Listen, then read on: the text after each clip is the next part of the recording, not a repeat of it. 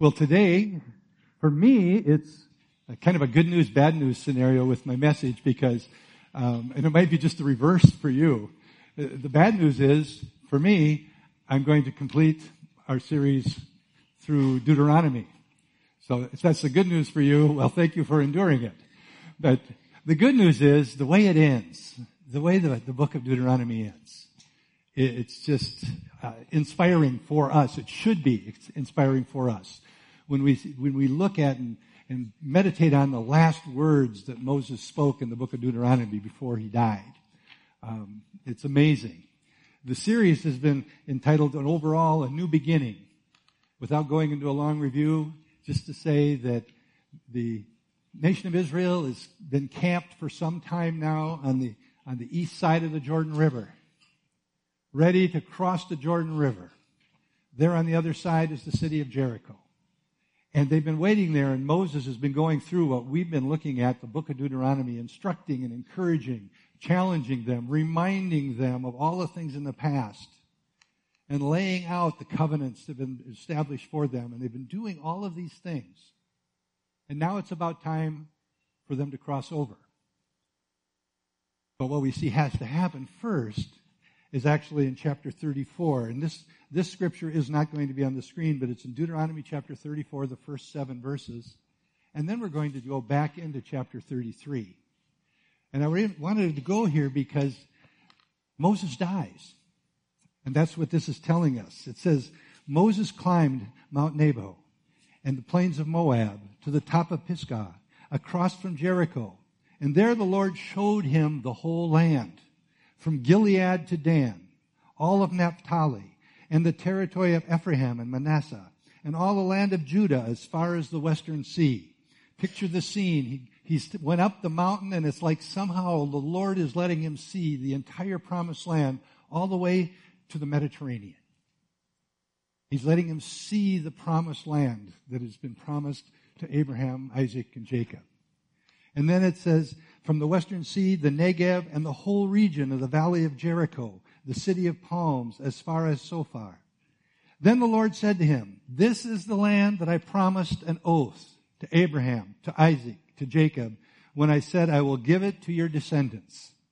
I have let you see it with your eyes, but you will not cross over into it. And Moses, the servant of the Lord, died there in Moab, as the Lord had said. The Lord buried him in Moab, in the valley, opposite Beth Peor. But to this day, no one knows where his grave is. Moses was 120 years old when he died, yet his eyes were not weak, nor his strength gone. Let's pray. Heavenly Father, I pray that as we look into these words, these final words that Moses spoke to Israel, God, I pray that you reveal to us the promises and the blessings that are there for us, not through Moses, not through the law, but through Jesus Christ, your Son. Amen. So Moses is dead. You may remember Moses made what we see as one mistake. God had told him to pick up his rod when the people were whining and complaining that they didn't have water. And he told him to pick up his rod, and he said, speak to the rock, and water will come forth from that rock. You may remember he struck that rock. He disobeyed God. And God told him that you're not going to get in to go into the promised land. You're not going to get there. So he showed him it. So that's what took place, or is what is about to take place when we go back into chapter 33. In chapter 33, it should be exciting if we understand what's taking place. The whole chapter is about the blessings of God. He goes through the tribes of Israel, and each one he gives this blessing to them. And it's like it's almost building to a crescendo. Not that each tribe's blessing is better than the other, but when you get to the very last verse of chapter 33, it's like the crescendo of all the blessings. And in chapter 33, in verse 29, it says, blessed are you, Israel. Who is like you? A people saved by the Lord. Blessed are you. What does it mean to be blessed? What is Moses saying to these people? Blessed are you. Why are they so blessed? Well, if we look at the life of Moses, we get an interesting picture even there of how blessings can be so different. You know, to some people, if we say, boy, are they blessed, what are you saying? They just bought a new car. Boy, are they blessed. They moved into a new home. Boy, are they blessed. They've got 18 children. Boy, are they blessed. Not that all of those things aren't blessings. Every single one of them could be. But is that what Moses is saying as he gets to this place? The last words recorded in Deuteronomy that are out of his mouth? Blessed are you, Israel? No, that's not what he's talking about. When we look at Moses' life, it's broken into those 3 40-year increments very well for us. It says the first 40 years, we know the story, he was found in a basket in the water by Pharaoh's daughter, and he lived the first 40 years in Pharaoh's palace with all the wealth and the power and all the very, very best that Egypt could ever offer. That's where he lived. That's where he was raised. Was he blessed? That all took place and all continued until one day he decided to murder somebody. He thought he was protecting one of his Jewish brothers and killed an Egyptian. He spends the next 40 years out in the desert. From Pharaoh's palace to the desert. Scratching out a living as a shepherd in the desert. Shepherding sheep that he didn't even own. Bummer. 40 years. Was he blessed? Those 40 years. And then God calls him. And he calls him and tells him, Moses, you're going to go and confront Pharaoh. You're going back to that place where they wanted to kill you. He's called by God to lead Israel through the Red Sea. He's called by God to go up the mountain, receive the law, to speak to God. He's called for 40 years to lead the people to the promised land. You know, there is no one that we can see in Scripture that had the kind of experience and relationship with God as Moses throughout the whole Old Testament. Maybe Adam for a while, but otherwise no one. He spoke to God in God's presence. And Moses' conclusion after all of this, I'm going to paraphrase first and then we'll go back to that scripture. Moses' conclusion to this was, you know what, guys? You know what? He's speaking to the millions of Israel. He says, you know what? I've seen life at its best and what appeared to be its easiest, and I've seen life at its hardest. And you know what? There's no one on earth like you. No one on earth like you. No one has what you have. No one. Who is like you? A people saved by God. Why are they so blessed? What is the blessing? They've been saved by God. God chose to make them his people. God came to them, saw their situation, provided a way out and delivered them and set them free. That's why they're so blessed. The greatest thing, the greatest blessing there is to know God personally. That's the greatest blessing. And I believe that's the crescendo that Moses led this whole chapter of blessings to was, man, you guys, there's no one like you on earth. No one. You are blessed by the Lord because he saved you. He rescued you. A people saved by the Lord.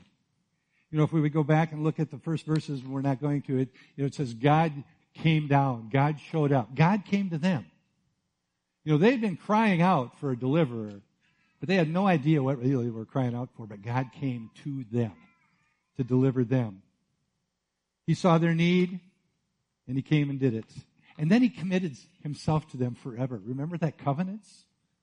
You know, for us, God, if we can just see ourselves in a new covenant like this, you know, most of us, all of us, before we were saved, were condemned. We may not have understood it, but we were prisoners of sin. And the destination was hell. He saw our need. He knows our need. He came to us. He wooed us. And he even gave us the grace to respond, or we couldn't have responded. And he rescued us and saved us, every single one of us that have accepted Jesus Christ as our Lord and Savior. Blessed by God. Can this apply to us? I want to read a scripture from the New Testament in Galatians chapter 3. I think I'll read 2 verses.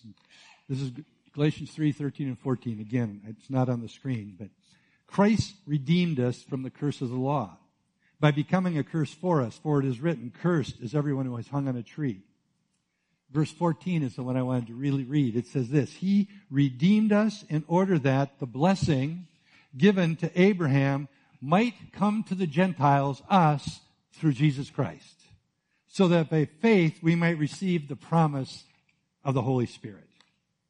The greatest blessing there is to know God, to receive the Holy Spirit, to have an intimate and personal relationship with Him. In John chapter 17, verse 3, it says these words, Now this is eternal life, that they may know you, the only true God, and Jesus Christ, whom you have sent.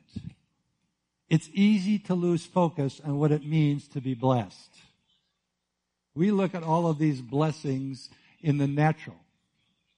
The blessing is to know the one true God. And the only way we can know Him is through Jesus Christ. A plan that we could never, ever have come up with. Nothing that we could have done. A people that are saved by the Lord. Saved by Him. How do we know Him? Is it easy to know God? Boy, that's a loaded question. Really depends on who you ask. Can an unsaved person know God? It makes no sense. Try to explain to an unsaved person who God is. Well, first of all, He's invisible. He's a spirit. What words are you going to use to describe Him?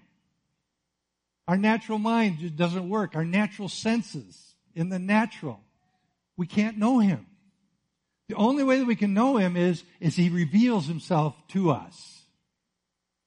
And to Israel, how did He reveal Himself? Well, He revealed Himself at a mountain where He showed His glory. They heard the voice speak. The mountain shook. They got a little revelation of God. He revealed Himself further to Moses, of course. But He's also revealed Himself to us. Not through the law, not through a man other than Jesus.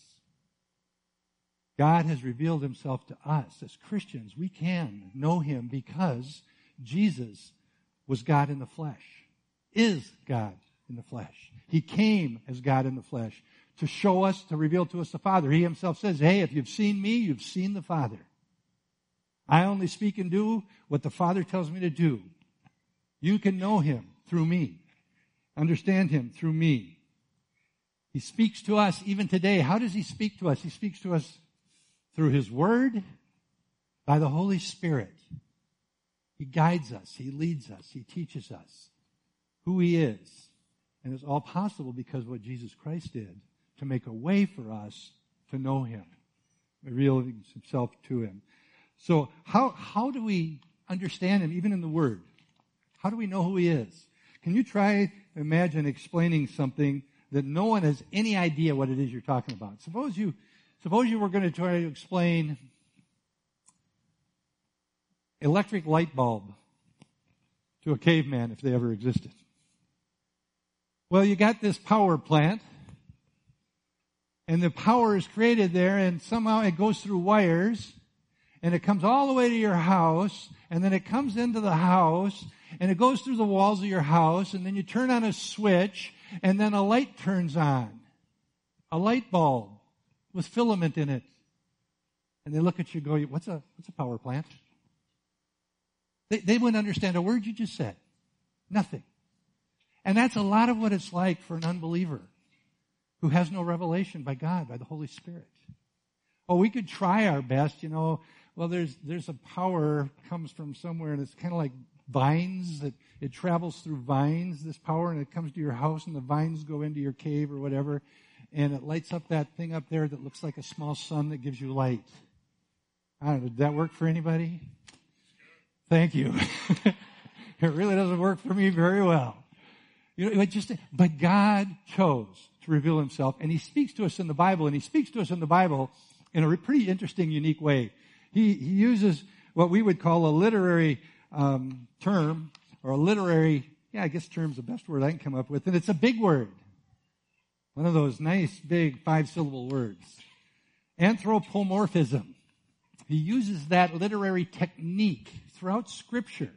What does that big word mean? If it's up there now, you can kind of see what it means. It's like given human qualities or human characteristics to anything from an inanimate object to an idol, a god, or to God himself.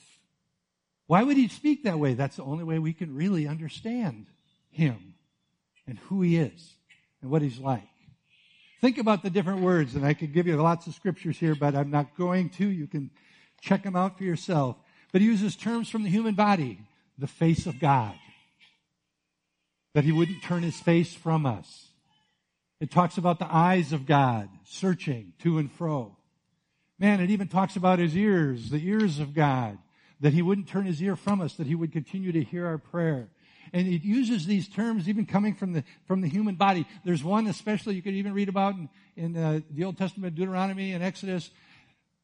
The wind came from his nostrils and he parted the Red Sea. Well, I'm pretty sure God doesn't have nostrils, ears, probably not even a face, doesn't have eyes. He's a spirit. But we couldn't understand it unless he gives us something that we can relate to. He uses other terms from human emotions. God rejoices. I don't even know what it looks like when God rejoices, but I bet he does. God grieves.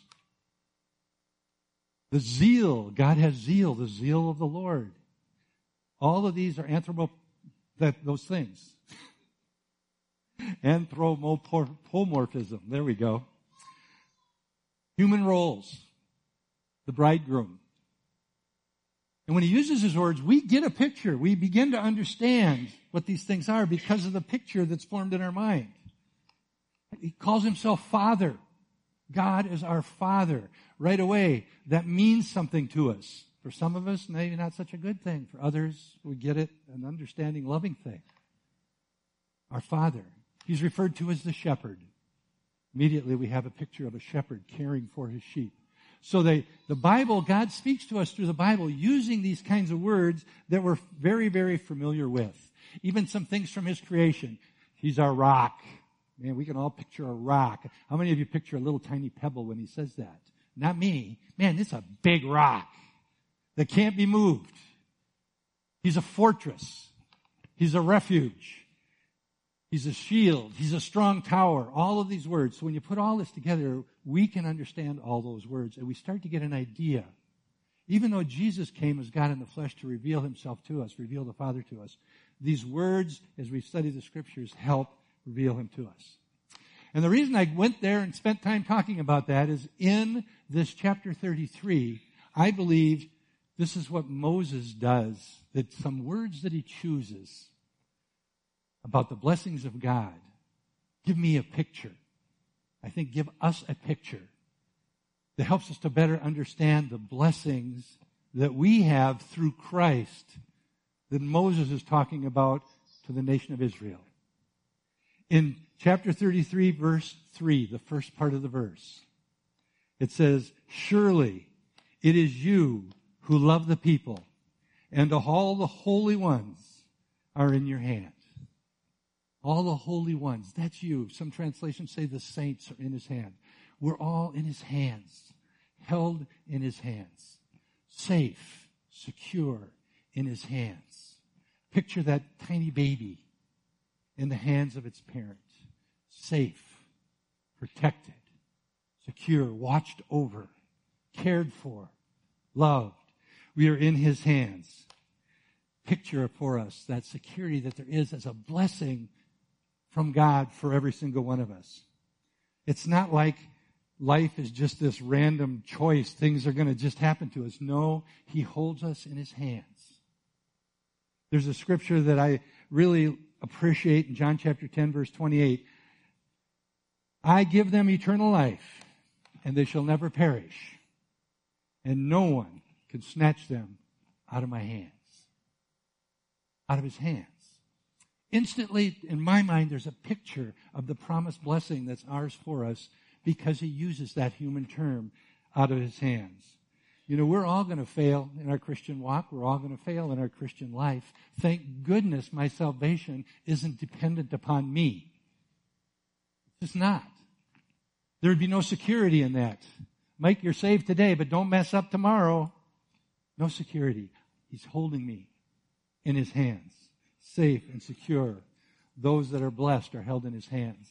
The rest of verse 33, chapter 33, verse 3 says this: at your feet all bow down, and from you receive instruction.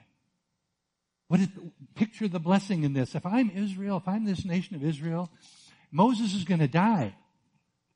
He's going to be gone. Who's going to tell us what to do? Who can we trust? Who's going to guide us? Who's going to give us direction? All these years in the desert, man, Moses was the only one we could rely on. And they even rebelled against him anyway. But if they had a problem, Moses, you go talk to God. Where are we going to go? Where's the food going to come from? Where's the water going to come from? They trusted, and now he's going to be gone. He's going to die. Who are they going to look to? Big shoes to fill. What are they going to do? Where can they go to find the direction and wisdom that they're going to need for life? When we read the Scriptures, we're sitting at the feet of Jesus, people. We just think about reading a book, and for a lot of us, it's a boring book. A lot of it is a book we don't understand. It's a book that we don't want to get. Listen, we are reading the words of God. It's like we can sit down at the feet of Jesus and read the Word of God. And we have the Holy Spirit guiding us, teaching us, enlightening us to what the Word of God means. We don't have to worry every time something comes across our path. What does God say? He probably has an opinion, and He probably will reveal it to you by His Spirit and through the Word of God. We are blessed because we can sit at the feet of the Father because of His Word. Remember when Mary and Martha were entertaining Jesus and His friends? And Martha, bless her heart, she's just using her gift to the max. She's a server. She's serving. She's just serving and serving. She's busy. She's preparing the food. And finally she sees Mary sitting over there and she goes, this maybe isn't fair. She decides to, Lord, you have not noticed I'm working my tail off and Mary's doing nothing but sitting there at your feet. What does Jesus say?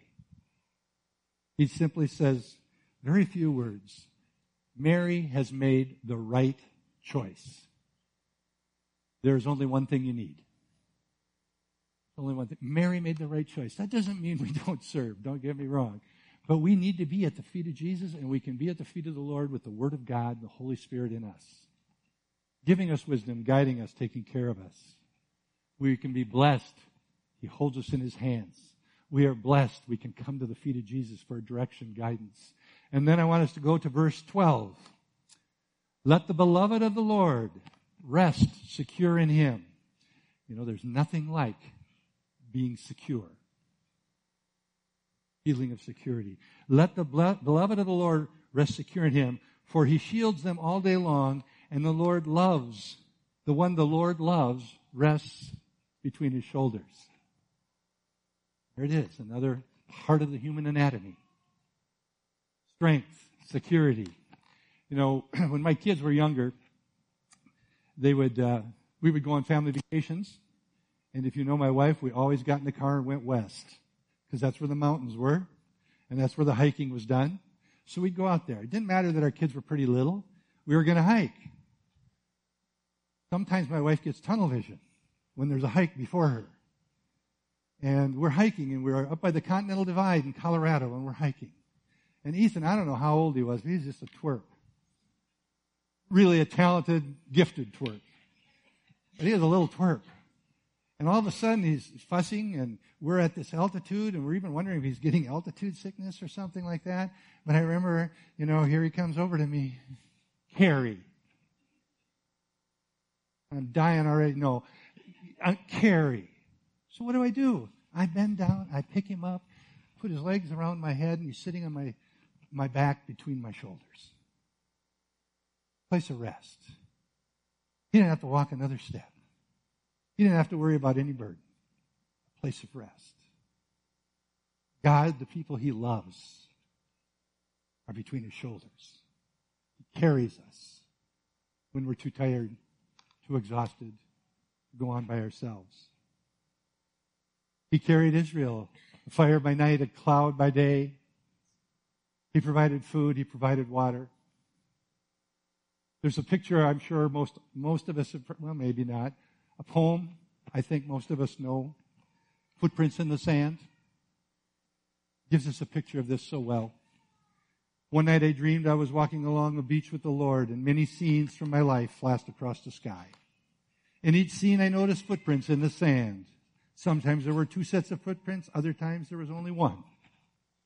This bothered me because I noticed that during the low periods of my life, when I was suffering from anguish, sorrow, or defeat, I could only see 1 set of footprints. So I said to the Lord, "You promised me, Lord, that if I followed you, you would walk with me always."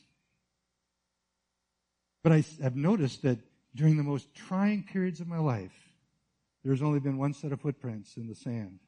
Why, when I needed you most, have you not been there for me? And the Lord replied, "The times you have seen only 1 set of footprints is when I picked you up, put you between my shoulders, and I carried you." We are blessed because He will carry us. When we're weak, when we're weary, He doesn't abandon us. He picks us up. That strength that we have, the Holy Spirit in us, will sustain us. We will be able to go forward. Let the beloved of the Lord rest secure in Him. For the shield, He shields them all day long. And the one that He loves, the Lord loves, rests between His shoulders. What a blessing for those that know Christ. And the fourth and the last one I'm going to point out today is in verse 27. It says this, "The eternal God is your refuge, and His everlasting arms are under you." His hands, we can see it at His feet. Strength between His shoulders. And everlasting arms that are under us. Charles Spurgeon. Some of you are familiar with him. He preached a sermon 135 years ago, and it was called "The Everlasting Arms." And this was his text. And if you've never read any stuff of Spurgeon's, he was quite a word craftsman.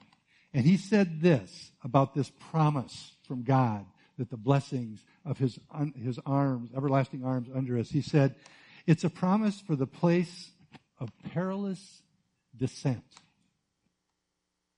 I would have never been able to craft it that way. What does he mean? It's a promise for those times in our life when things aren't going well and there's a downward trend or downward slipping in our lives. His everlasting arms are under us all the time. That downward journey of life, and we all have them at different times in our life, and they're different for each and every one of us. You know, sometimes they're just demonic spiritual attacks of the enemy. His everlasting arms are underneath us, supporting us, holding us up.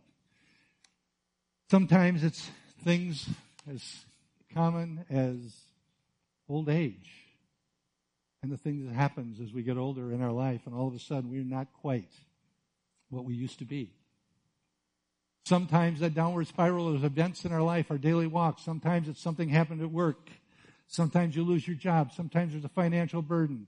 It can be so many different things that take place. Maybe you don't have the influence or the prestige that you used to have. Your reputation has been damaged for some reason.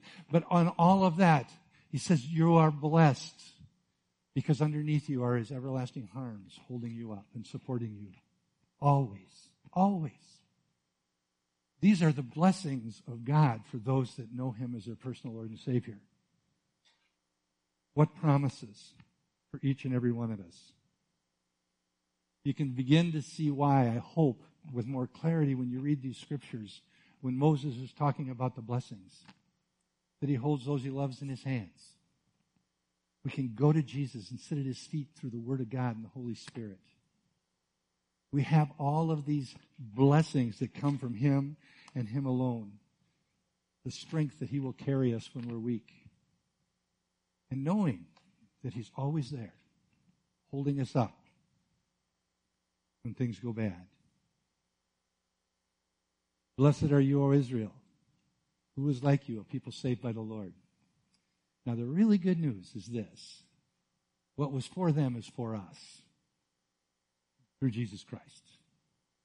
I think it's really significant that Moses died outside of the promised land. You know, when I first think of this years ago, and sometimes I still go there, God, it doesn't seem fair.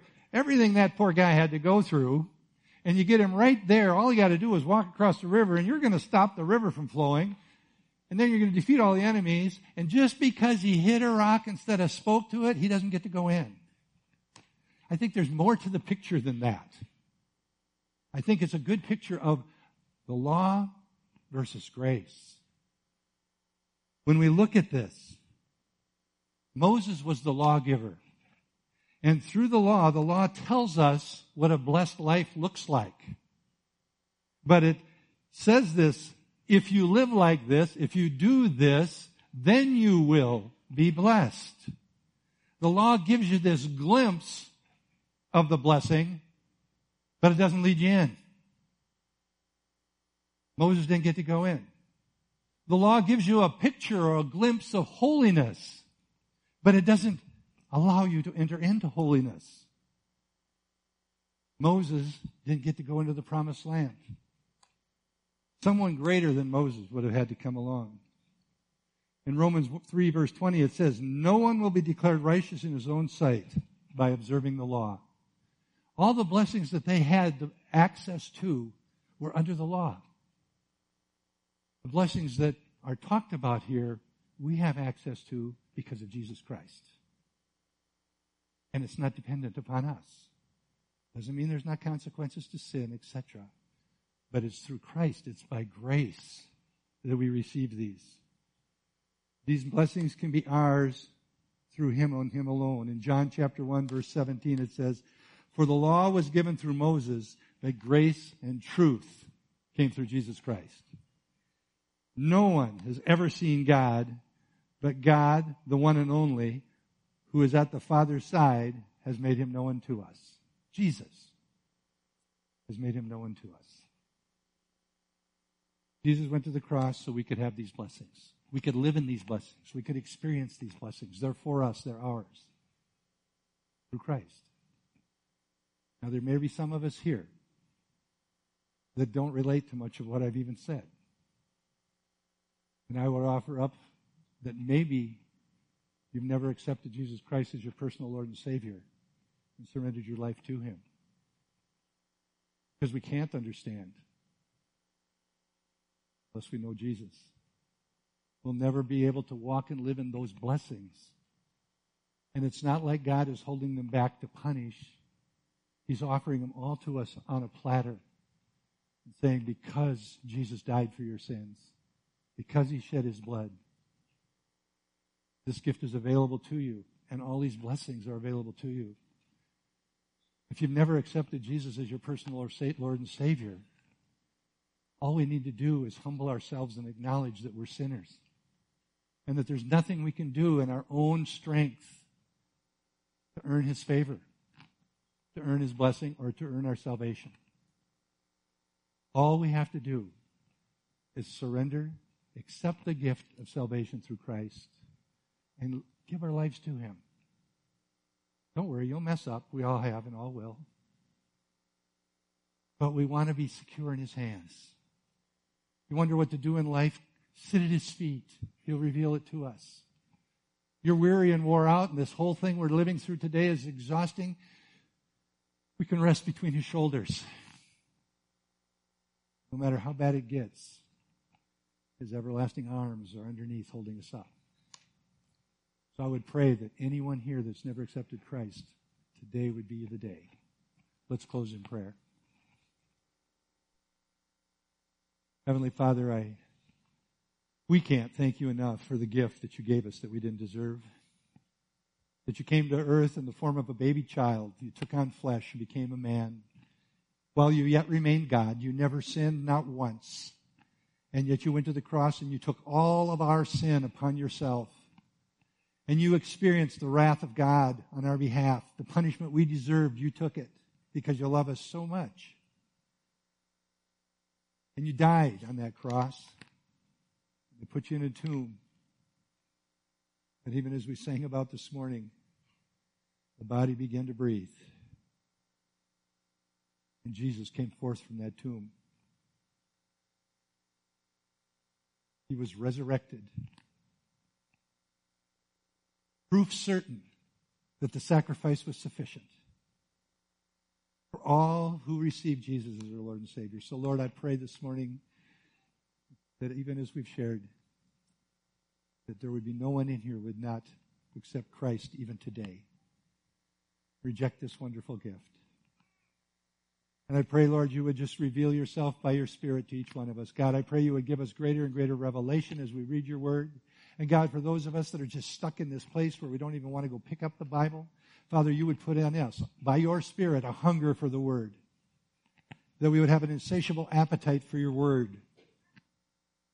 That your Holy Spirit would work by your word in our lives, transforming us, renewing our minds, that we could walk in the fullness of these blessings.